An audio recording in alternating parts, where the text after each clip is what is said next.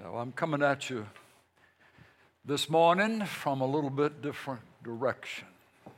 Somebody's going to be saying, as soon as you hear the title of this message, Pastor's getting off into politics. Pastor's getting off into politics. Well, my conclusion on such a thought is that this right here was here before there was any political configuration in the United States of America. We are, and the ones I want to speak to this morning across our nation and in this room, are Christian Americans. Christian Americans. I'm not trying to appease atheist Americans, or agnostic Americans, or philosophic Americans.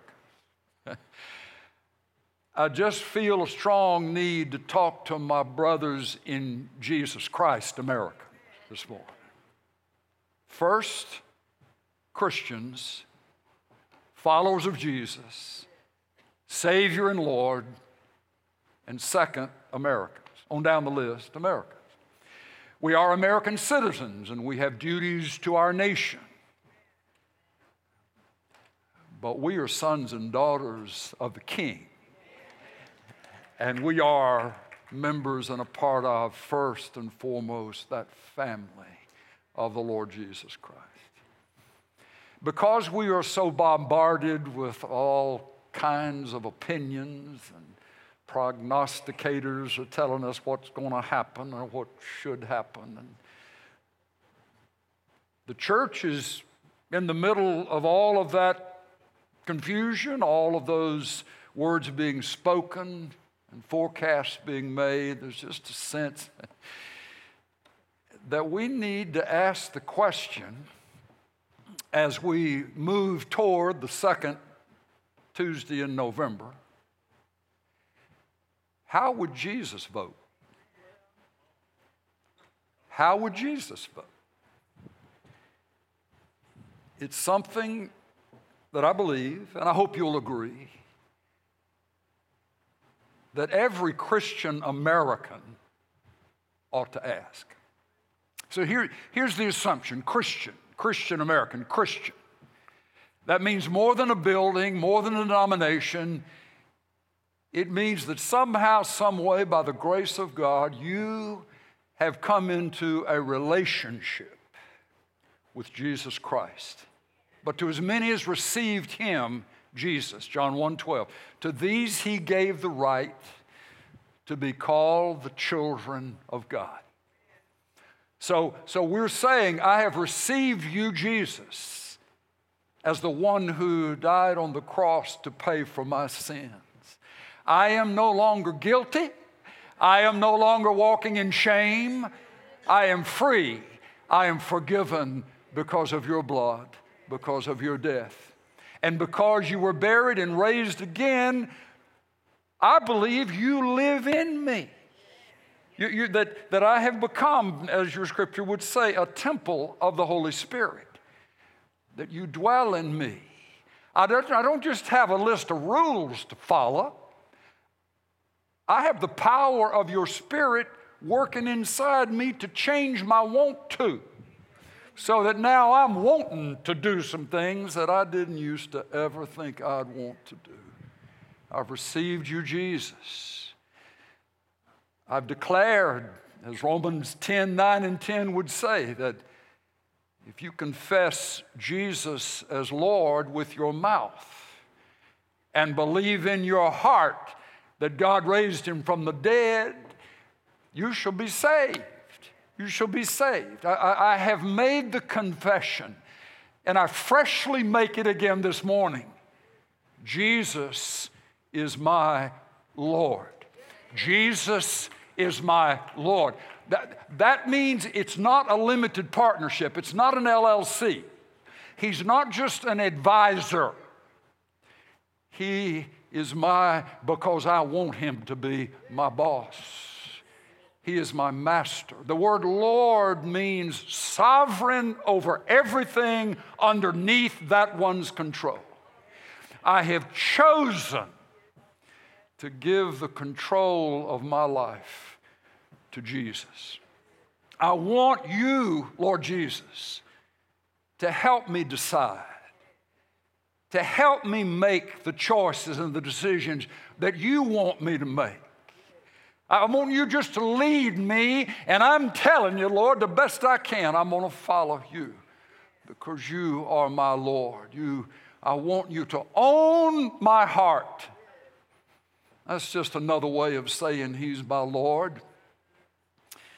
It's that He is the one I desire to have own my heart, my emotions, my choices, my decisions. So that's who I'm wanting to talk to this morning. My brothers and sisters in Jesus who have received Jesus' death in our place for our sins. He's raised again, He's alive, and He lives in me, and He lives in you. Doesn't mean that we don't have struggles and we don't have things that He's still working with us on. But it means that my direction is clear. It's to follow Him and to believe that He will lead me and He will take care of me. I've confessed Him as my Lord. He's my Savior. He is my Lord. And He has given me an instruction guide. He has given me a constitution. He's given me a Bill of Rights. He's given me His Bible. He's given me His Scripture. And though I may not understand all of it, though I may not be able to piece all of it together, I believe and I declare 2 Timothy 3:16 and 17 are true words. All Scripture is given by inspiration of God. God breathed. And it is profitable for doctrine, for teaching, for correction, for reproof, exposing something that needs to be exposed in my life that I wouldn't see necessarily otherwise. An instruction in righteousness that the man or woman of God, the person of God, may be complete, may be prepared and ready for every good work that comes up. I've accepted, I've embraced the truth of Scripture. If you're asking me what is my authority in written form, my authority is the Bible. I may not understand it all. I certainly am not living up to all that's here, but it's where I go for the answers to the most important questions that I face. I look for it in here. God breathed. God breathed. Different than your newspaper, different than Sports Illustrated, different than digital input that'll come your way. God breathed. And the Lord, by His Spirit, can energize it into my heart. Thy way have I hid in my heart, O Lord, that I may not sin against you. So that's the premise. That's who I want to talk to. I hope we've established the audience, hopefully clearly enough. I've received Jesus Christ as my Savior and as my Lord. And I look to the Scripture for instruction, direction in my life. All right?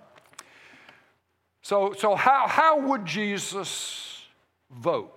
Now, that's where we're headed, but you're going to stay with me just a minute. One question related to that is this question. Who is Jesus? Who is He? Now, I hope that this is just refresher for my brothers and sisters in Jesus. But I'm telling you, there's so much noise and so much clutter coming at us. And we've got elected officials saying, you don't have to let your faith interfere with your decisions. And she made it very clear about what she's decided and saying to Christians, you don't have to let your faith mess up what we want you to do, basically. Oh, yes, we do. Yes, we do. I'm a Christian and then I'm an American. And that means that I'm just infested with faith, you know? You try to extract faith, believing in the Lord and what we believe He has said from our lives, and there'd be not much left of us. So we come to that. Who is this Jesus that I say I believe in? I want you to take your Bible, and I hope it's worn out. I've got a few of these that are kind of coming apart, and I hate to lose them. I hate to put them on a shelf, but you kind of got to when they come in, when you open them up and they come loose in 6 different directions. I hope you've got a few Bibles like that, and I hope your children fight over which one of those they get when you go to glory, because they'll know many things about you from what they see underlined and dated and marked in your copy of the Scripture. Go with me to Hebrews chapter 1. We're answering the question, so who is Jesus? Who is Jesus? Who is He? We're going to look at 4 specific passages, mainly read these through to inform that question, the answer to that question. Hebrews 1:1. God, after He spoke long ago to the fathers and the prophets in many portions and in many ways, in these last days has spoken to us in His Son, whom He appointed heir of all things, through whom also He made the world. And He, speaking of Jesus, is the radiance of His glory and the exact representation of His nature, and upholds all things by the word of His power. When He had made purification of sins, death, burial, resurrection, He sat down at the right hand of the Majesty on high. This is one of the places in your Bible where, in identifying the authority, the name, the preeminence of Jesus, this characteristic is attached to His name, that through Jesus, God created everything that is. Okay, now that's Hebrews. See, the reason this is important is that the Bible will say about you and me that if any person is in Christ, we are a new creation. The old things passed away and new things have come. The joy of that is the Lord Jesus Christ has had experience in creation. He created everything, and now He comes and knocks on the door of your heart and my heart, and it says, if you'll open the door to me, I'll cause you to be a new creation. Old things passed away and new things have come. If he can create the universe, then He's got a pretty good shot at being able to recreate you and me. Amen? From the inside out. All right, let me quit talking and let's just keep reading. Go to Colossians. Back up, take a left out of Hebrews and turn until you hit Colossians. And this is Colossians chapter 1 and verse 13. Paul writes, for He delivered us from the authority or the domain of darkness and transferred us. He transferred us to the kingdom of His beloved Son, in whom we have redemption, the forgiveness of sins. And then he says, and He, Jesus, is the image of the invisible God, the firstborn of all creation.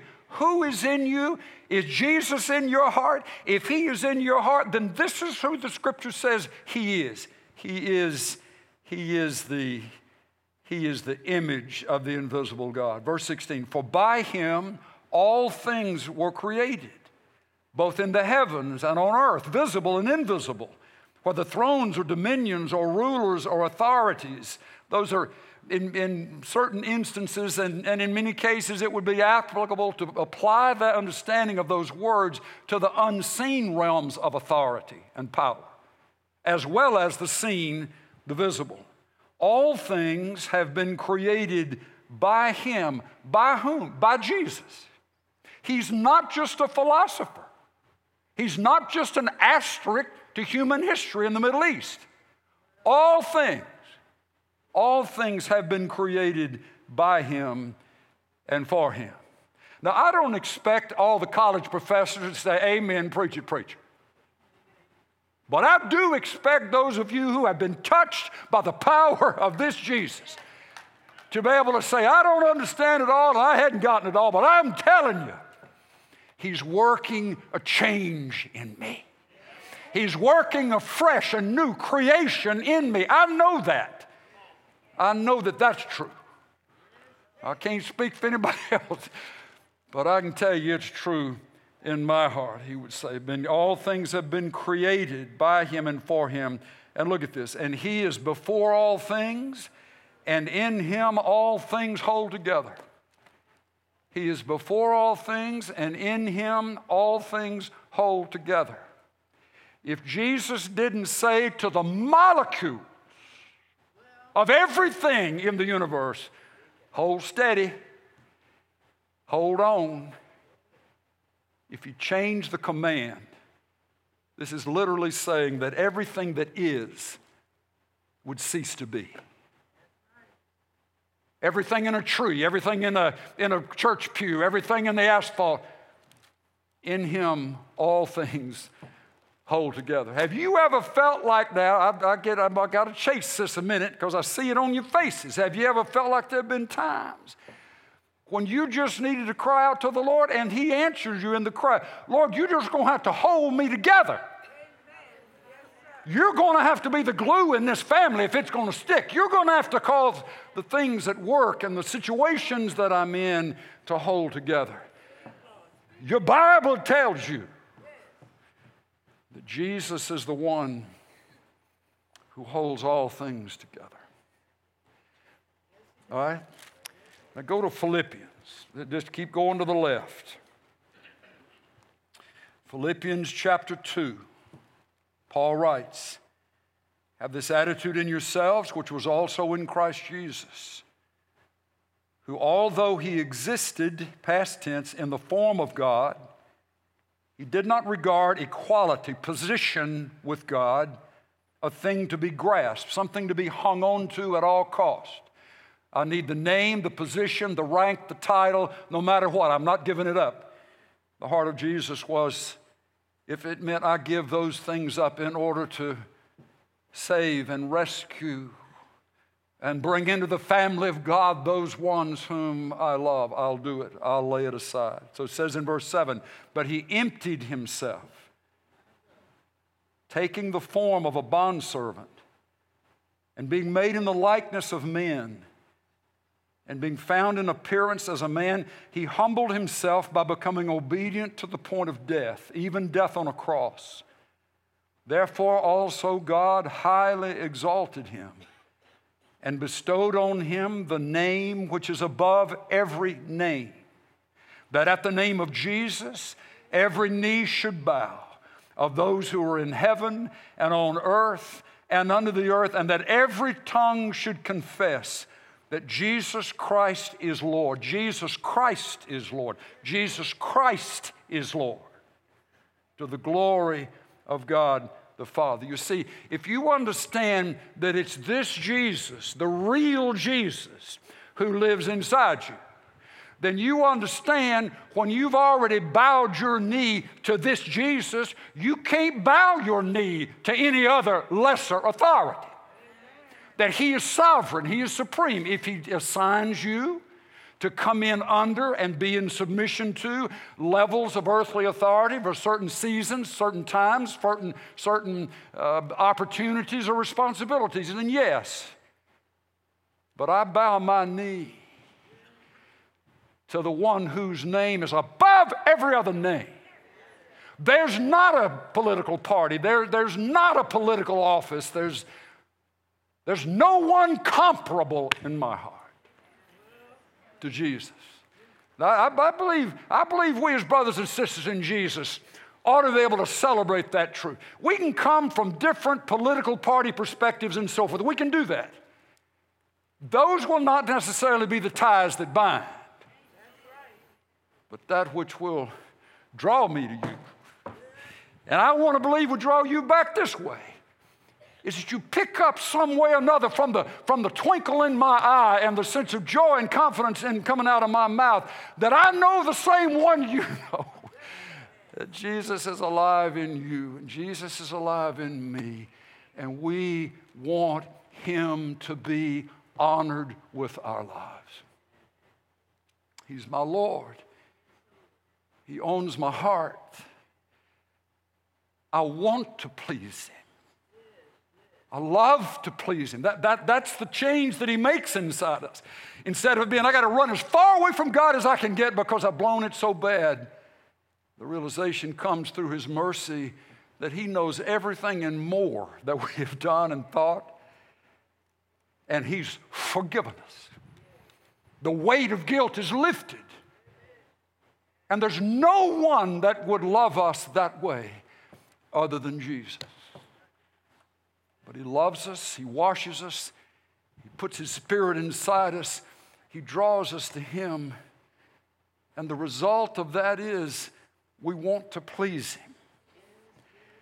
We want him to be pleased with our lives. Hang on to that. Hang on to that. We're going somewhere. With how would Jesus vote? Who is he? He's the creator of everything that is. He's the one who causes everything to hold together.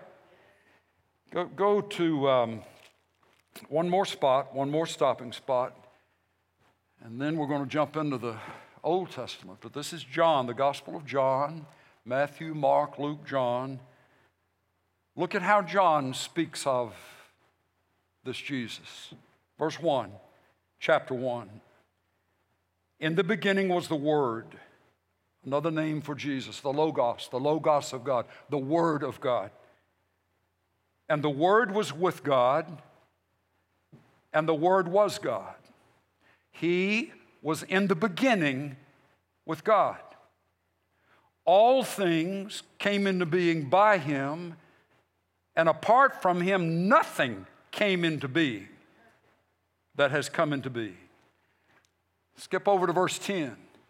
He, Jesus, the Word, was in the world, and the world was made through him, and the world did not know him. Why? Because he had emptied himself of the divine prerogatives for that 33-year period of having all power, embodying immediate knowledge and retention, all knowledge, omnipresent.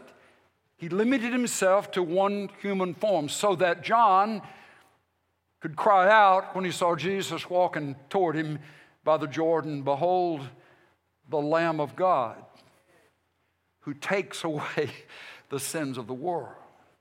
That would be Jesus. He limited himself. He emptied himself of the divine prerogative. But prior to Bethlehem, folks, Jesus was present. Jesus was active. Jesus was operative. That he didn't just come into being when Gabriel spoke the message to Mary, "You're going to have a child, the Father will be the Holy Spirit, and you'll call his name Jesus." He has existed from eternity past. Eternity past is the real Jesus, alive in you by his Spirit. Okay, so how would Jesus vote? I want you to look at Psalm number 8. Find Psalm number 8 real quick. Now that's Old Testament, right? Psalm number 8. And it's that wonderful description of David's statement of creation and the order of creation and the hand of God in it. Now, he didn't know of Jesus, but he speaks of this in chapter 8, verse 1. "O Lord, our God, how majestic is your name in all the earth, who has displayed your splendor above the heavens. From the mouth of infants and nursing babes, thou hast established strength because of thine adversaries to make the enemy and the revengeful cease." Then he says, "When I consider thy heavens, the work of thy fingers, the moon and the stars, which thou hast ordained. What is man that thou dost take thought of him, and the Son of Man that thou dost care for him? Back to verse 3. When I consider your heavens, the work of your fingers, the moon and the stars. Well, whose fingers is he talking about? Huh? Who did we just read that created everything that is? Nothing exists but that Jesus caused it to be formed. Whose fingers is he talking about? I'm telling you, if you'll let this drop 18 inches, it'll bless you all the way till dark today.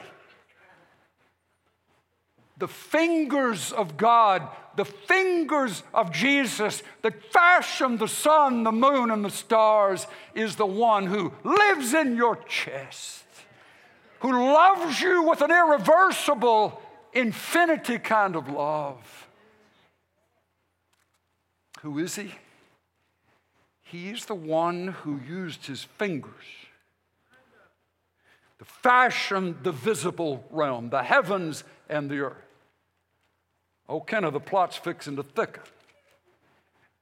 Where else do we find the finger of God? Which would be the finger of Jesus, the hand of Jesus. He's the creator. That's stated 3 times out of 4 that we read just a while ago. It's the established truth for the believer. That your Jesus is no mild-mannered philosopher. He's no asterisk in human history. He is the one who stepped out on nothing and everything came into being because he said, let there be light. He's no small player with some minor role. And then it says that with his finger, he created the sun, moon, and star. All right, leave Psalms, go all the way to the book of Exodus. Genesis, Exodus, Leviticus, Numbers. Second book in your Bible. Look at Exodus chapter 31 and verse 18.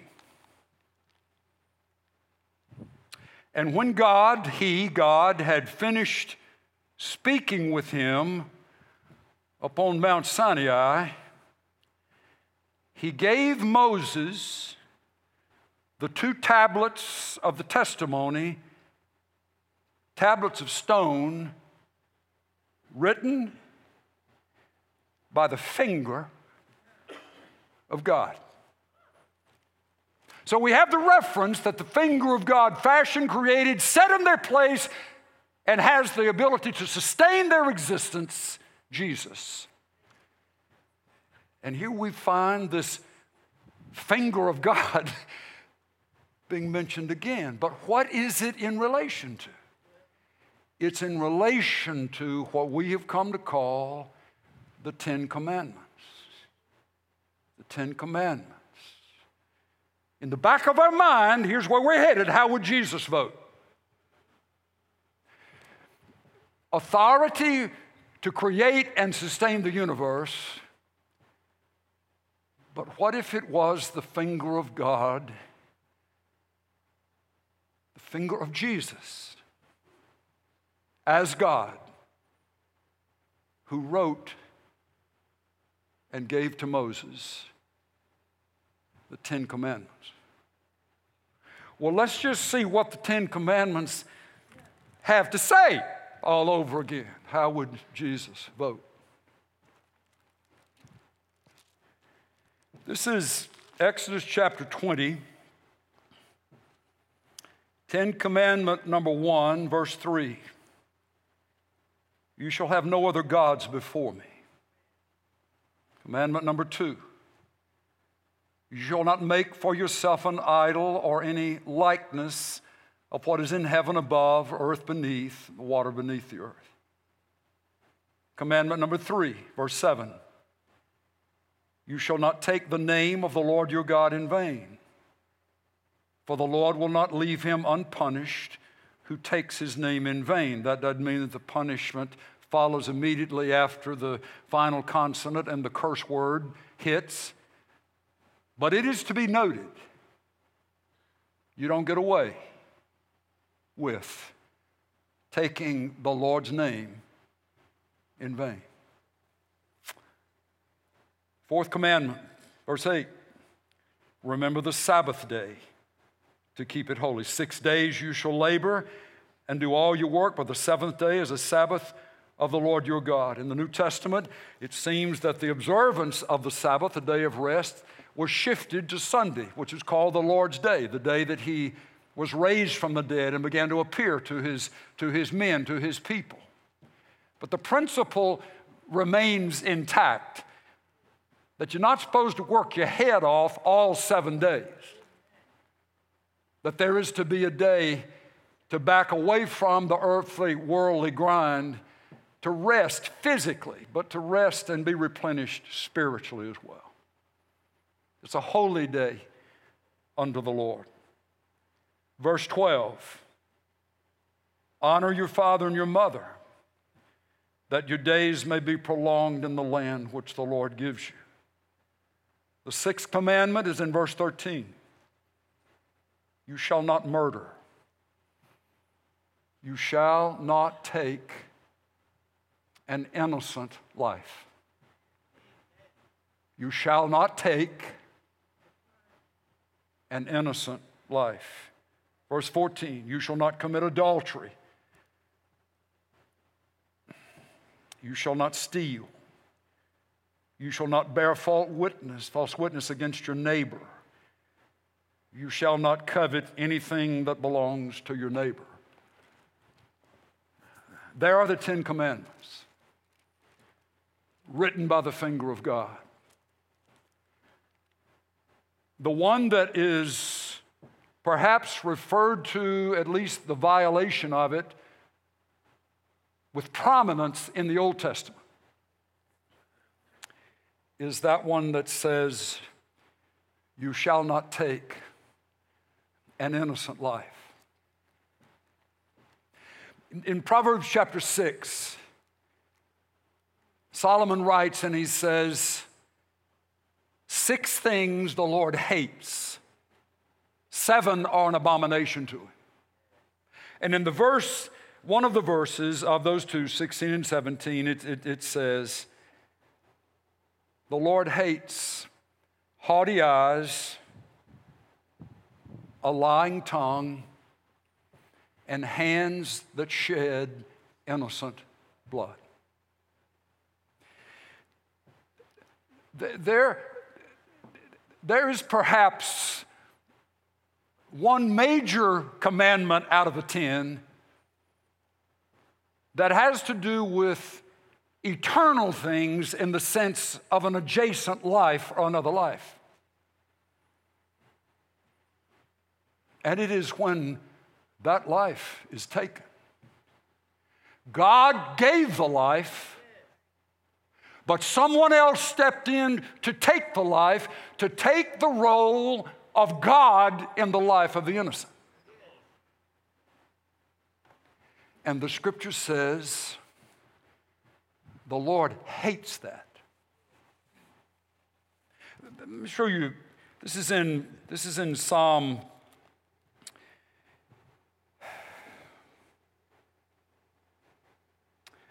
106.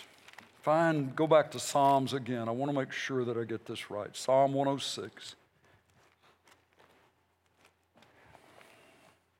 So the psalmist is writing here about why judgment finally came on the nation of Israel.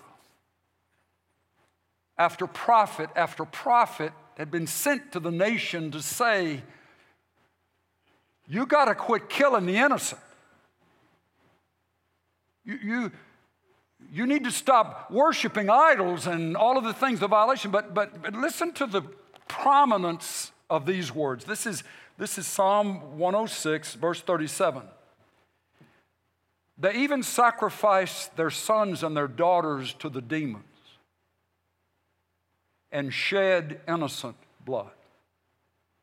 the blood of their sons and daughters, whom they sacrificed to the idols of Canaan. And the land was polluted with the blood. Thus they became unclean in their practices and played the harlot in their deeds. Therefore the anger of the Lord was kindled against his people, and he abhorred his inheritance. Then he gave them into the hand of the nations, and those who hated them ruled over them. Their enemies also oppressed them, and they were subdued under their power. Look at verse 43. Many times he would deliver them. They, however, were rebellious in their counsel, and so sank down in their iniquity. Nevertheless, he looked upon their distress when he heard their cry, and he remembered his covenant for their sake, and relented according to the greatness of his loving kindness. He also made them objects of compassion in the presence of all their captors. It is in effect saying that at the root of the litany of causes for God to lift his protection off of the nation of Israel, allow the walls of Jerusalem to be breached, allow the holy sanctuary of the temple to be polluted, and things taken from it to Babylon. At the root of that was the shedding of innocent blood. 63 million. 63 million in the United States of America since Roe v. Wade was implemented. Thank the Lord that there has been a change, there has been a shift, there has been a reversal. We thank the Lord for that massive victory over a heinous law. But just because the law changes doesn't mean hearts change. There are many in the Alamo City family over the years, and many who would still be a part of us today, who would have to give the testimony, that is in my background, that is in my history. I did what I did, but only now do I realize the full implications of what I did. And I have repented. I have sought the Lord's mercy and forgiveness. And many ladies and many men have been a part of our family over the years, have been able to give that testimony. I didn't know what I was doing. He showed it to me. I repented of it. I found mercy. He's giving me hope again, and he's taking me further, and I can be used of him, forgiven. But you didn't try to excuse it. You know, the most foolish thing in the world is to think when something is a spiritual reality, a spiritual law, you can create physical laws to negate the spiritual law. How dumb is that? If it is real spiritually, no matter what Washington or Austin would do, cannot adjust one iota the reality of God's law. So he knows that we're going to break laws. That's why Jesus came. Oh, listen. The one who grieved over the sin in Israel, the one who sent the prophets, the one who knew all of it.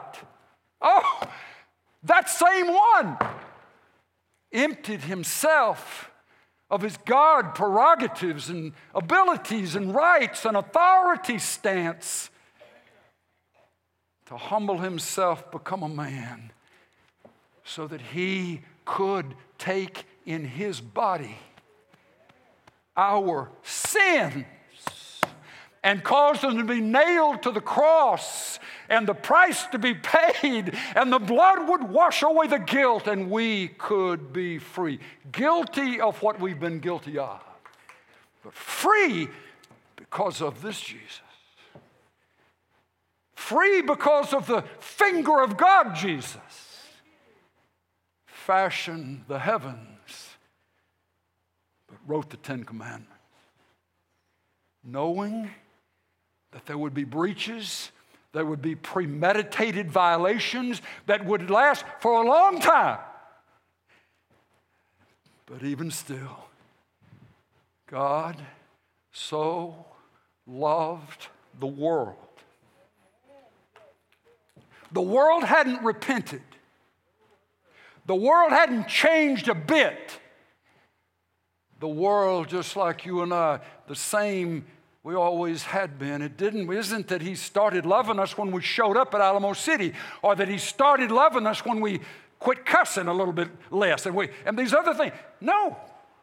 He's loved you every day of your life.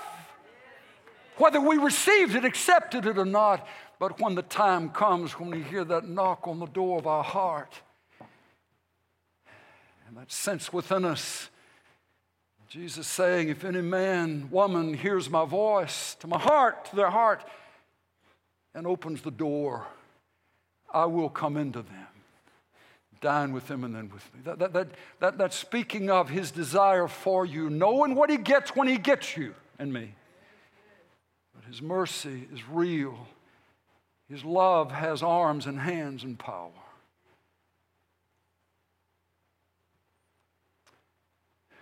But it's listed as one of the things that he hates. The shedding of innocent blood. You know, it used to be, I suppose, and I'm sure this is true, that before the science grew with regard to the unborn, there could have been the sense that it's just a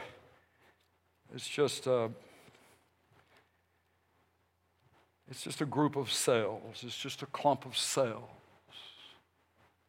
inside the mother's womb. If the Scripture isn't enough, the science has progressed. And science would say at the third week, a brain begins to develop. At about the sixth week, there's a heartbeat. At about the seventh week, that little person can hiccup. As early as 8 weeks, children in the womb show a much stronger acknowledgement of pain than even after birth, in response to the invasive procedure. It's because of the capacity to feel pain, there is a strong argument made that human rights begin in the womb. I remember when our son was born, he was the baby, Evan. When he came into this world, screaming his head off. But I went over and picked him up and started talking to him. Evan, this is your dad. And I love you. I don't know what all I said, but that squalling, screaming, snotty-nosed kid, baby, infant, shut up and looked up at me like that was a voice that he recognized.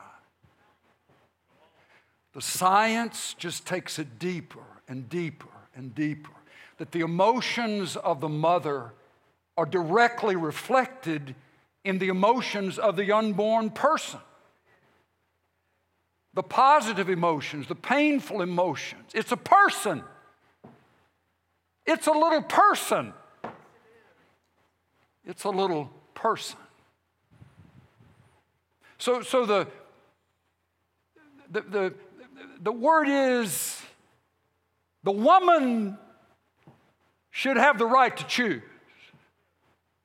This is business between her and her doctor. When the woman and the man had sex, they made a choice.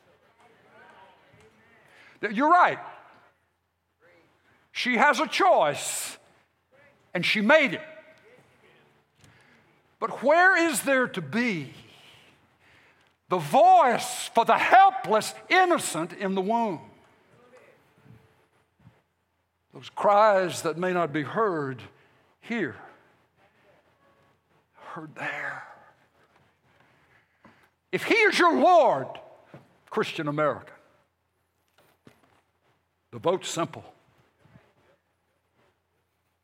The eternal issue of fixing the border crisis, that's important, but it's not eternal. Relations with China, Russia, important but not eternal. But that which is eternal are those little souls in the lives of their mother's womb that aren't even being heard in their cry. Except here and in the heart of a Christian right here. You see, when candidates make it a part of their platform, political parties make it a part of a platform, and that which they write into their platform and they make public statements about is directly contradictory to what the Word of God says and what your Lord says He delights in or where He hates. It's an easy, simple, clear choice for the Christian American. So, I realize that folks can say, you're simplifying it too much, Pastor.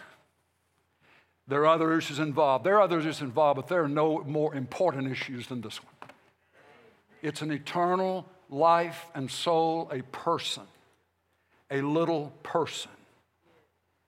And the more science goes, the more there's going to be the realization of how fully formed, in a sense, incredibly fully formed, these little people are before they ever come forth. How would Jesus vote? He wrote it down. He wrote it. Then how are we to vote? Not with anger, not with hatred, not with condemning and violence, but in the depth of our hearts saying, Jesus, you are my Lord. What matters to you matters to me. What pleases you, that's what I want to do. And I want to be found reflecting in my votes that which reflects what is pleasing in your heart. I'm leaving out names of whatever we could attach. It isn't about political parties. It isn't about candidates. Essentially, they are temporary. You get it? Another 2 years, we're going to be doing this again. But what's permanent? That little soul, those little souls, those little lives, those little people. They're eternal. And we must weigh in on the side of their defense and their right to live and grow up and develop as a Christian America. Lord, I ask you to please take this wherever it needs to go. I pray that you would keep words from being distorted, but you would cause your word, that is truth, to just pierce where it needs to pierce, heal where it needs to heal, speak hope where it needs to speak hope. Thank you, Lord, and we pray for an outpouring of your Spirit on this nation that we love. God, bless America. Bless America, Lord, with the gift of repentance. Where we don't see it, where we'd not even want it, but it would please you, it would honor you, if one more time, by your grace and mercy, this land was not smeared with innocent blood. Cleanse us from that, Lord. Forgive us, we pray. Send your Holy Spirit in power. In Jesus' name, amen. Amen. Amen.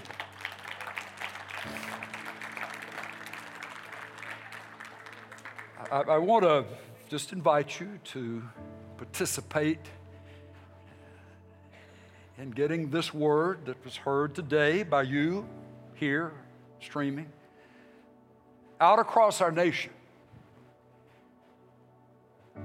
to Christian Americans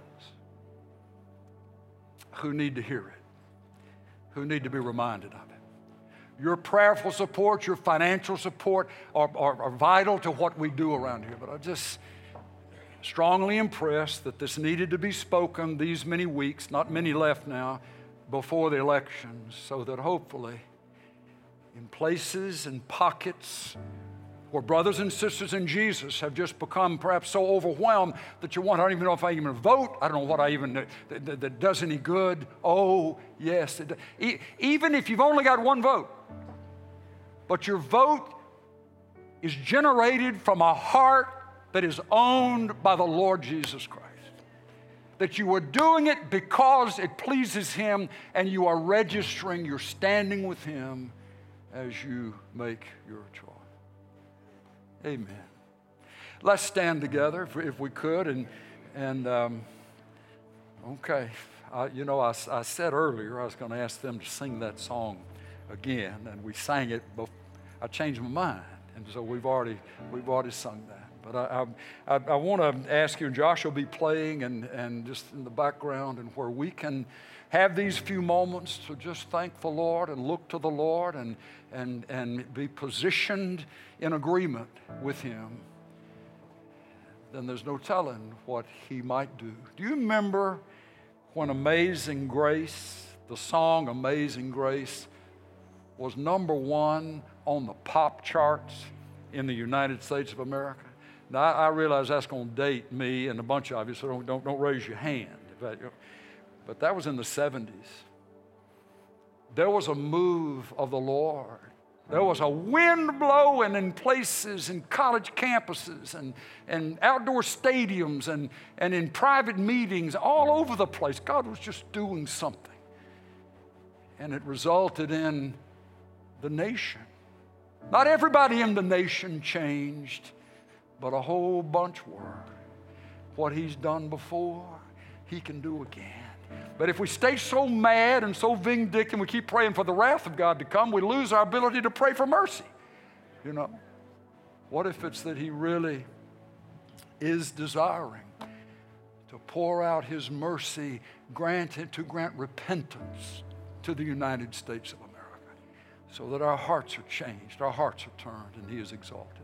May that be our prayer, all right? Prayer partners, join us here at the front, if you will. And streaming family, bless you for tuning in and being a part. Alamo City, Pastor Walker at alamocity.org. If there's some paragraph that would give us enough information to know how to pray with you, that's what we would love to have, to continue to pray. Our intercessors are wonderfully busy in their work of agreeing, Lord, your will be done, your heart be done. Let us hear from you. And may the Lord bless you and keep you. May the Lord cause His face to shine upon you and give you peace. Amen and amen. Come this way if we can pray for you. Otherwise, we'll see you. We'll see you next time. God bless you for being here today. Thank you. Amen.